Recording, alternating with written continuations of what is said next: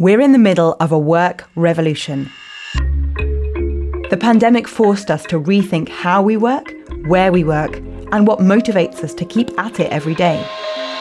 From activist employees to 4-day work weeks. Some people feel like we're already working the 4-day work week. Like the 4-day work week is already here. From the redesigned office to pay transparency. It's been a wake-up call about the inequities of our workplaces, which we already knew about.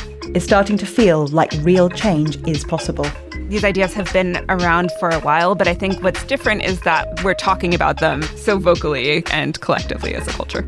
Work Reconsidered, a podcast from Quartz, is a dispatch from the front lines of that revolution. We'll talk to the companies at the forefront of change, examine what reimagined work looks like in practice, and explore how you can bring change to your workplace and your life. Right now, I would say that I'm ambitious for my own happiness. Work Reconsidered, wherever you get your podcasts.